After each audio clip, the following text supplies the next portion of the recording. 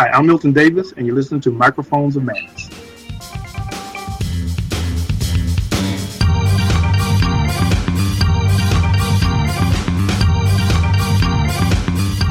Hey everybody, Saturday night, Microphones of Madness.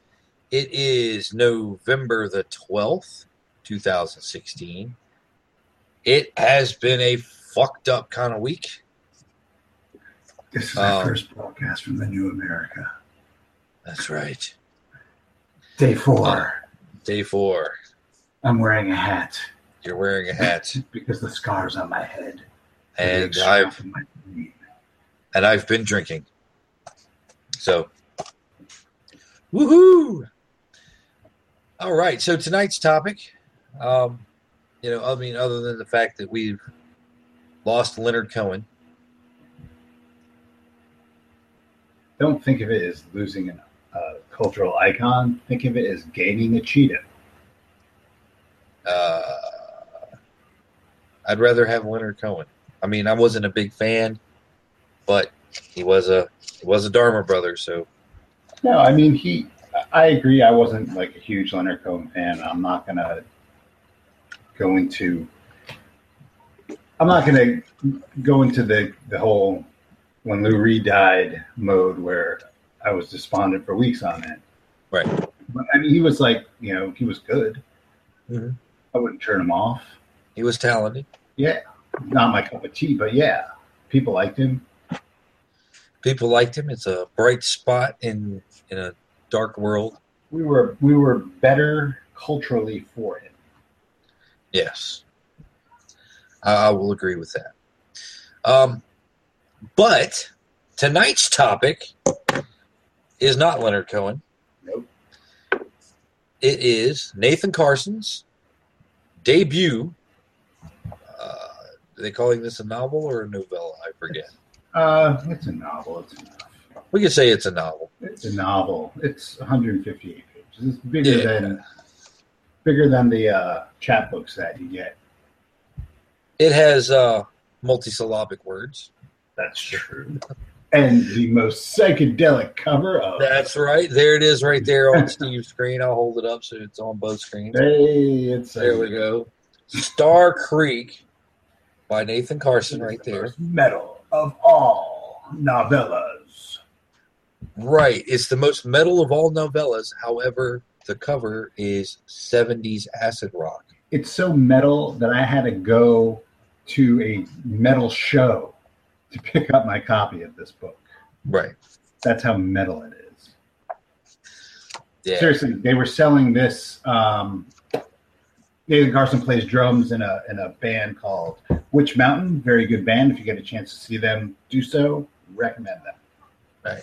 But he was selling them at the Merc booth on their tour, and when they came to Beantown, I went and got a couple copies of this so we could have the physical books, which we so rarely don't have. That's right. Oh, really? That's right. And he was like, Don't read that copy. Read the corrected proof that's going to actually get printed and published officially, because this one has typos. And then we have the typo version.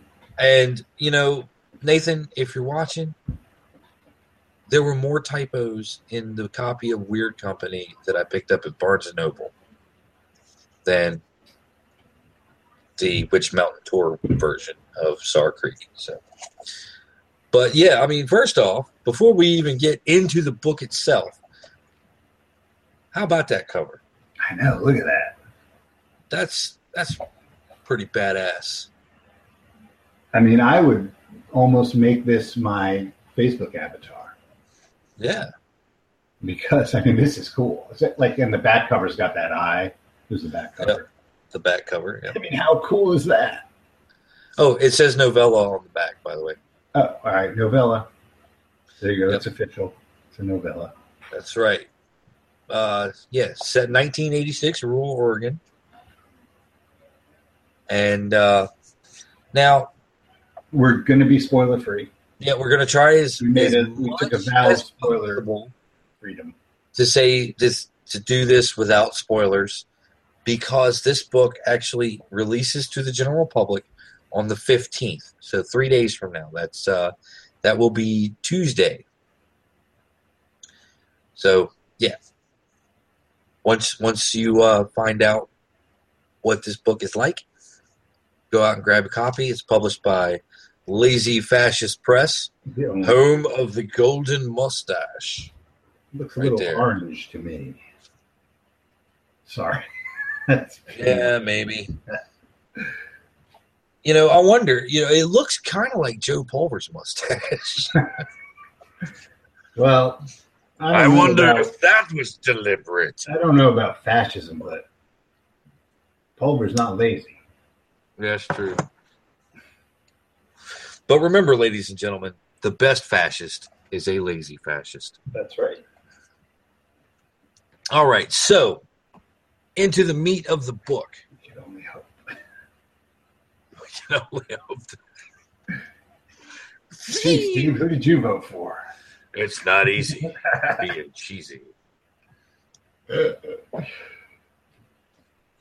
Chester Cheetah will be the new national animal, by the way. Nice. Now, before we even before we get into the meat of the book, I really have to say that because we're spoiler free, our best jokes are spoilers, so we can't do them. Yeah. So forgive us if the episode is not as funny as some of the other episodes. We'll try. We'll still try. I mean, we could still talk about some things because, like, the cover of the book. Yeah, the cover of the book gives away some things, but there's no real context.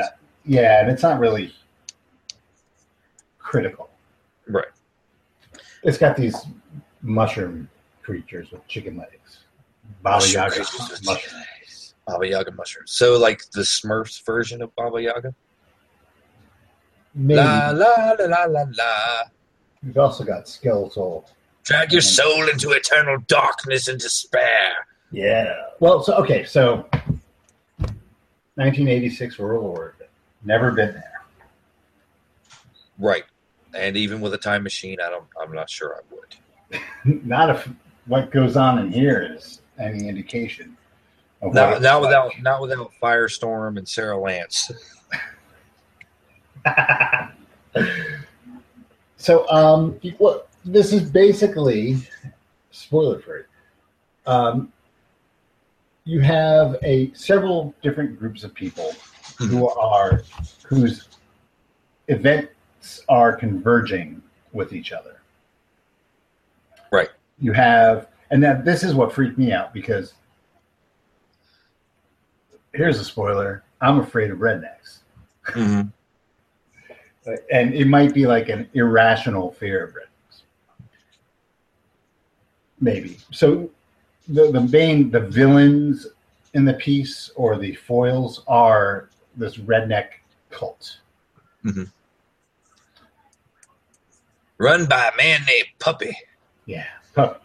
And his sister, Kitty. Because their mama wasn't all that creative with words. No, but she was a high priestess in a cult. That's correct.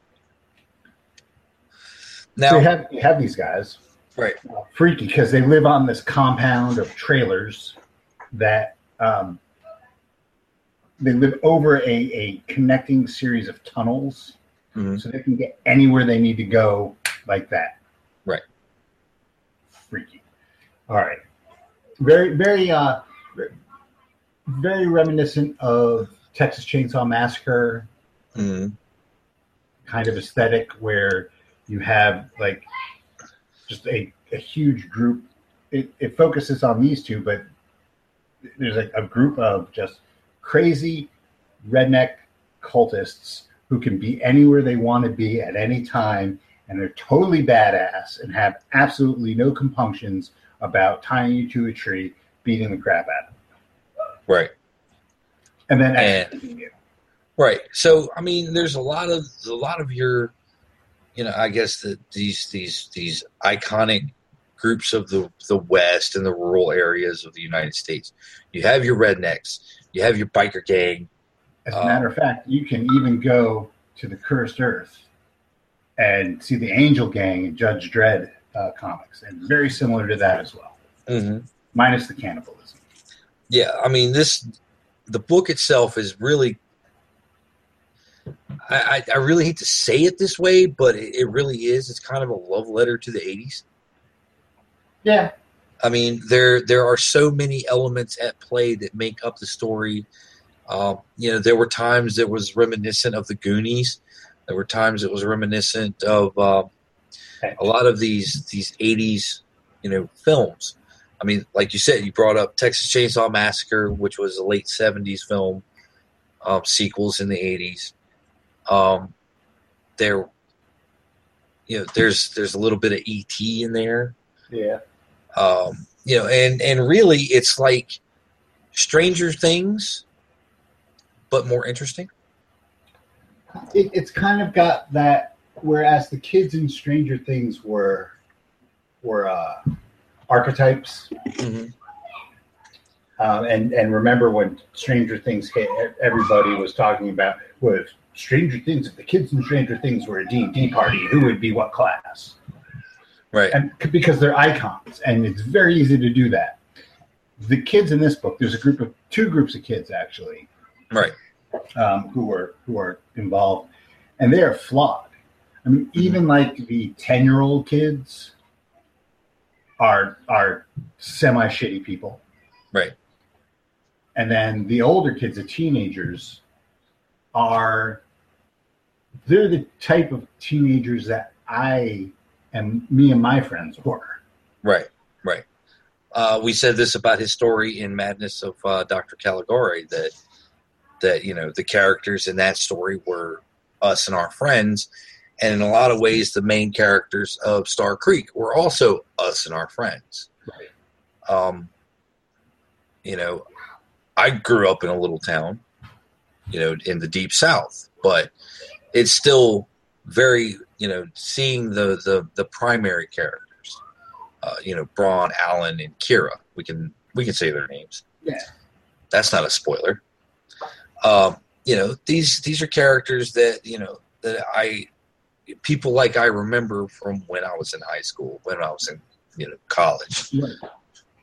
And, I mean, the thing this isn't really a spoiler. They plan this after this all-day acid exploration. Right, because this is summer. There's no school. Right. And that's the kind of shit I used to do. Right. Day tripping. Right. Yeah. So, but I mean, we were. I've told you this before. We used to go into the steam tunnels underneath the school mm-hmm. in Madison, Wisconsin, high as shit on acid with flashlights, just seeing what happened and where we would end up. Right. Where you would end up, what you would see. Yeah, and that's what these guys are doing. Mm-hmm. Right. I mean, these kids are definitely what you would consider to be psychonauts. Right. And they are D&D players. And it's interesting that you make the D&D analogy of, this is how it was perceived. That is actually a direct reference in the book as they, decided amongst themselves what classes they were. Right. But now with them doing that, it's kind of like regular people sitting around shooting the shit about that. Right. I mean, everybody used to do that. And, mm-hmm. and you have this idealized vision of yourself as your class, as a paladin or a ranger or whatever. You're not that. And these kids certainly are not that. Right. Because one thing that Nate, may I call you Nate? One thing Nathan Carson is good at is creating believable characters. Oh, yeah. Yeah. Whereas everyone is believable. I mean, everyone is, they're believable in this almost like collective consciousness sort of way. Right. You read the description of a character, you read their dialogue, you read the narration of what they're doing and their personality, and it's you have encountered someone like this at some point in your life. Right. And I'm sure he probably based his characters on people he knew. That's right. So Nathan, I'm waiting for him to say it came all whole cloth from his mind like Athena or something, but Right. None of these characters are actually based on anyone. They're completely fabrications of Nathan's mind. well, now something like Stranger Things, those, and don't get me wrong, I liked Stranger Things. I was totally on that bandwagon, but the characters in Stranger Things were more nerd archetypes, Right. as opposed to believable characters. Mm-hmm. Right, and these guys are believable, and they get into some rather harrowing situations. One thing I will say is that the pacing of this book is breakneck. I mean, I really am not sure that this would work as like a quote-unquote full-length novel, but the way it's written, it's paced perfectly. Each chapter, each time he focuses on one group of characters, you are left, okay, that is, the scene right there. There's very little, that you could add, and there's really nothing you could take away. It's a very efficient prose style. It's very, the chapters are short. Chapters are I short. think the longest one might have been 7 pages, if that. It's Right. short, sharp, shot. Yes. It goes in, it does what it needs to do, and then it goes on to the next one. Mm-hmm. It doesn't waste time with fluff. Right. There are no frivolous descriptions of things. He doesn't spend pages and pages describing what people are eating or what they're wearing. Right. It's just. In fact, I don't think he ever really describes what anyone is wearing. But the way the characters are fleshed out, you can pretty much costume them in your mind. Yes. And it works out well. Well, it's because, like you said, they're part of your collective consciousness, our collective consciousness. We've met these guys before as an amalgam of just different people that we've met.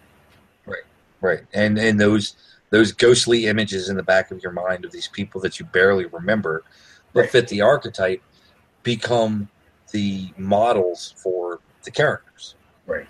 And I think that's very interesting technique in storytelling, is to only give the reader enough and let their own mind and their own memory fill in the blanks. And I think that connects the reader to the character in a much better way than full descriptions of what a character looks like, what they're wearing, how they walk, and stuff like that. Right. Well, it's funny because one of my big complaints about films is putting something that was originally a story to film is it ruins it for you. Right. So no matter how you grew up thinking of Frodo, now you have Elijah Wood is Frodo, and even if you can actively take that image, arrest it, and change it, that's still the first thing that's coming to your mind. Right. It's like you can't read, whether you're reading Lord of the Rings or The Hobbit. As soon as Gandalf comes in on the page, it's Sir Ian McKellen. And when he talks, it's Sir Ian McKellen. Exactly. and even to a certain extent, when in a lot of stories and prose where it's overly descriptive, you narrow down that image of a character in your mind. Right. And this, you don't get that with this. You get to use your full imagination to fill in the blank however you want it. Nobody's race is described. Nope.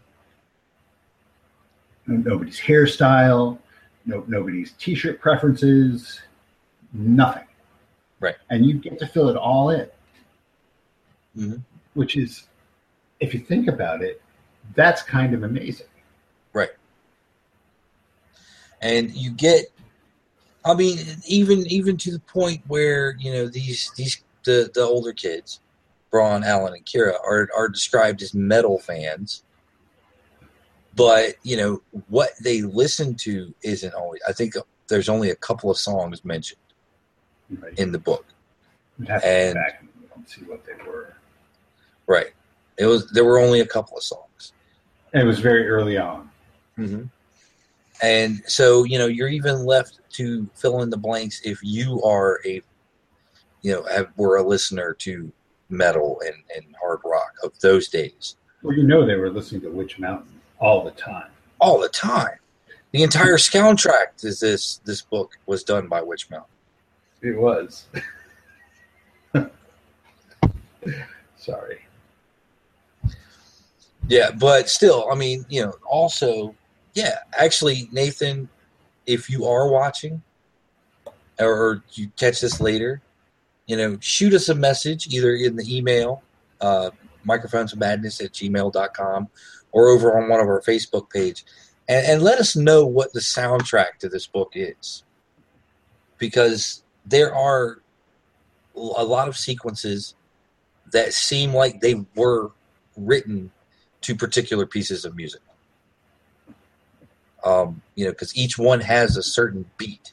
And I think that's one of the other strong points of this book is that each chapter, though they are short chapters, it's almost like if you had a playlist.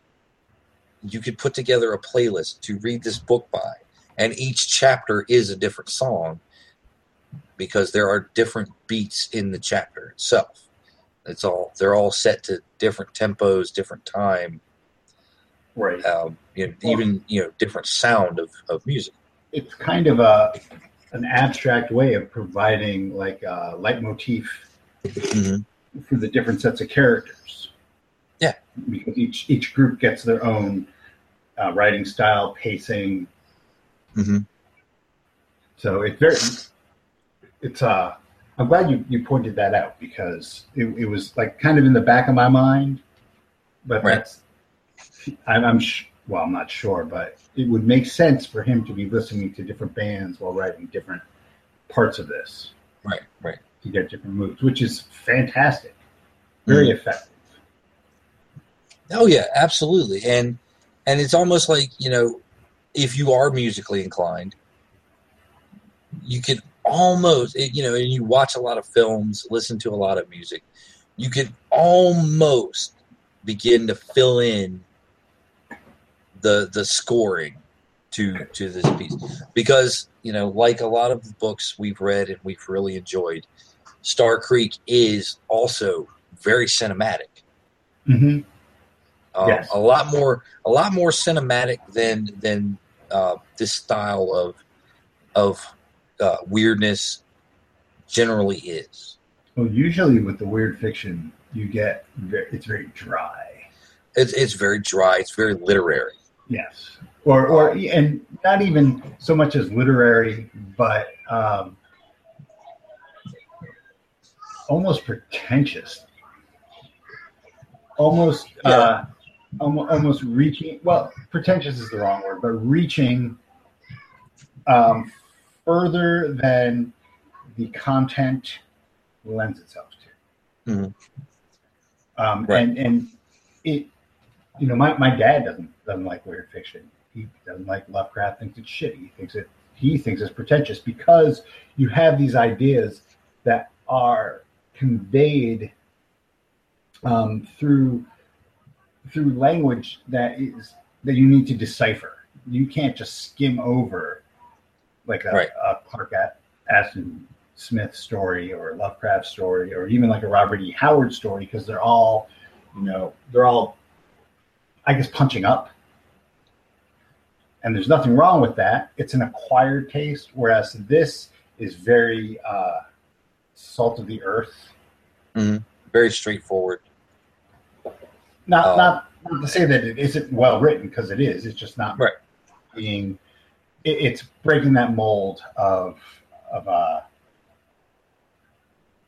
using the quarter words when the dime word will do. Right. Yeah. Yeah, and it's not to discredit it as being simplistic or anything like that, but it's written very efficiently. Yes. I think is probably the word that we're going for. Well, you can sit down with music on, or maybe even the TV going on in the background, and read this book and get everything. Right. And not have to go back and reread passages. You can't do that with Lovecraft. I mean, you really have to be there. You really have to be paying attention to it. Because it's not how you think, or at least me. It's not how my thought process goes, and it's not how my speech goes. That's just not how I process and think. Right. And also this book is very. It's not the type of book that aims at being quotable, although there are some great little one-liners here and there. We can't say them because that would be spoilers. Right, those would be spoilers, but expect them. Because Carson also, one of the things that we found, not necessarily in the story that he did for Sword versus Cthulhu, which was a very bleak and dour story, even though we enjoyed that one greatly. Story in The Madness of Dr. Caligari had that wicked sense of humor. I'll tell you, that story from Caligari really made me want to read more of Nathan Carson's work. Oh yeah, because he does that with the familiarity of the characters. And he also, like I said, he has that wicked sense of humor that, there's these subtle jokes and little things, little references here and there. And it's stuff quick barbs that if you know what you're looking for, you get them. But it's if like you had to be there, man. Mm-hmm. You really had to be there. And I will say this because, we can't spoil the ending, but the ending,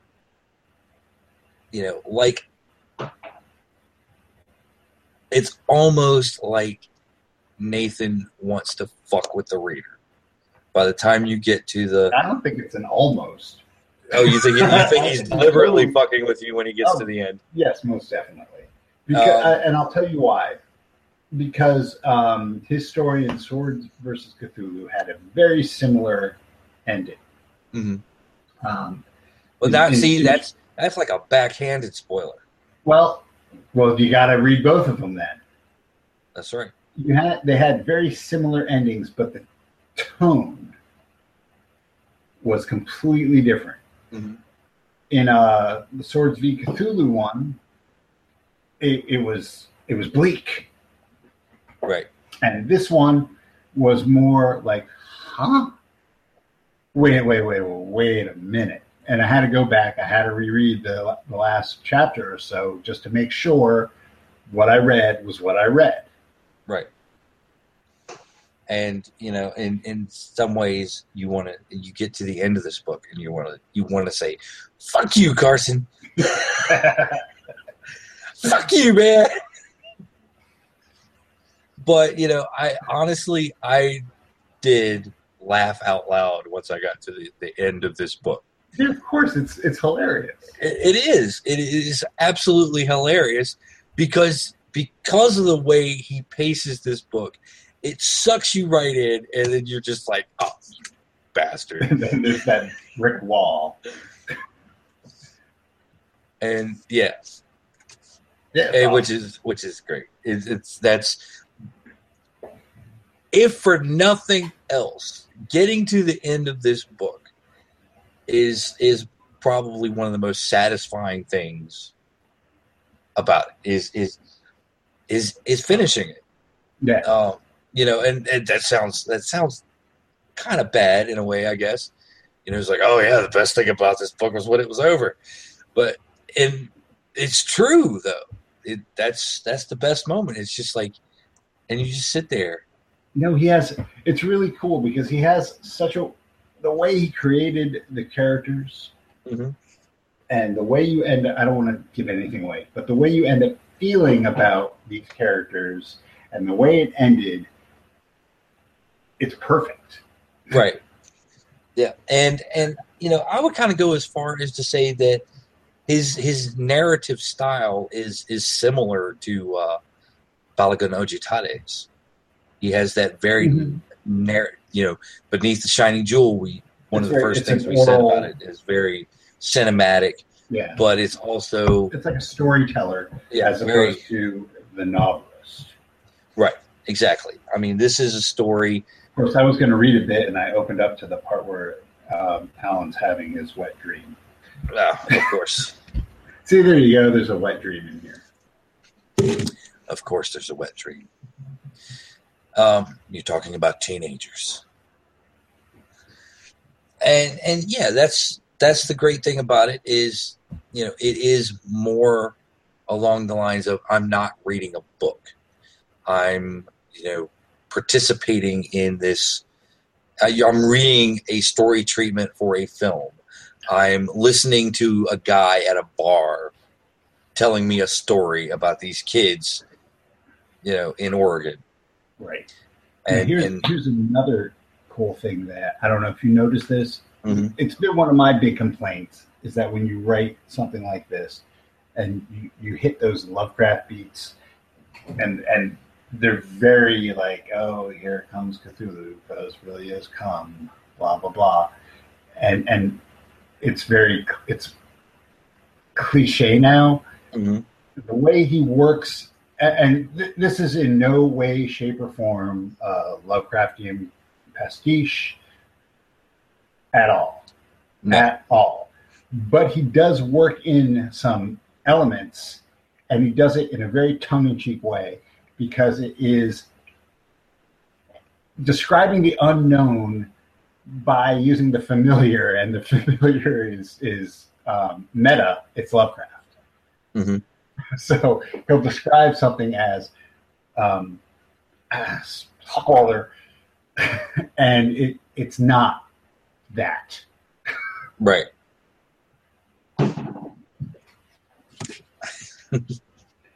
I can't say it any other way without giving away parts of the story.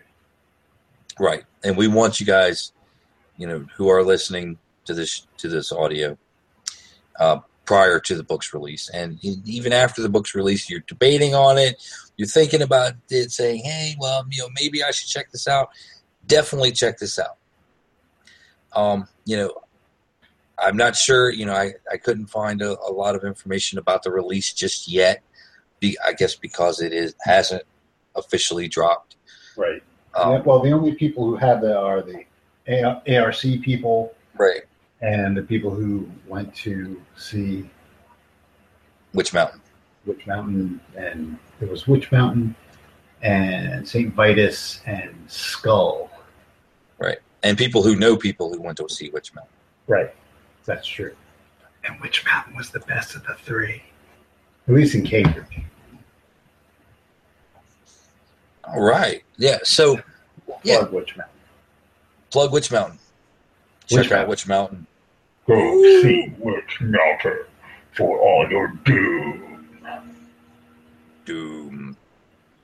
I'm going to sing the Doom song.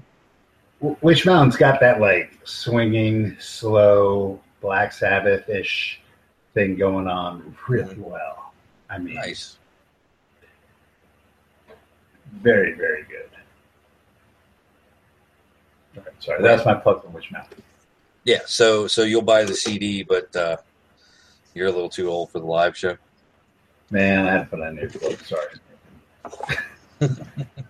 I lost 30% of my hair for like a week. Rock and roll, baby, rock and roll. I gotta get my wheelchair out. Yeah. So 15th. That is Tuesday. Star Creek by Nathan Carson drops. Yeah. publication of Lazy Fascist Press. And we both recommend it. You'll get the corrected text. Mhm. You lucky people. You won't get the collector's edition with all the mistakes. Yeah, that's because that's what makes it the collector's edition.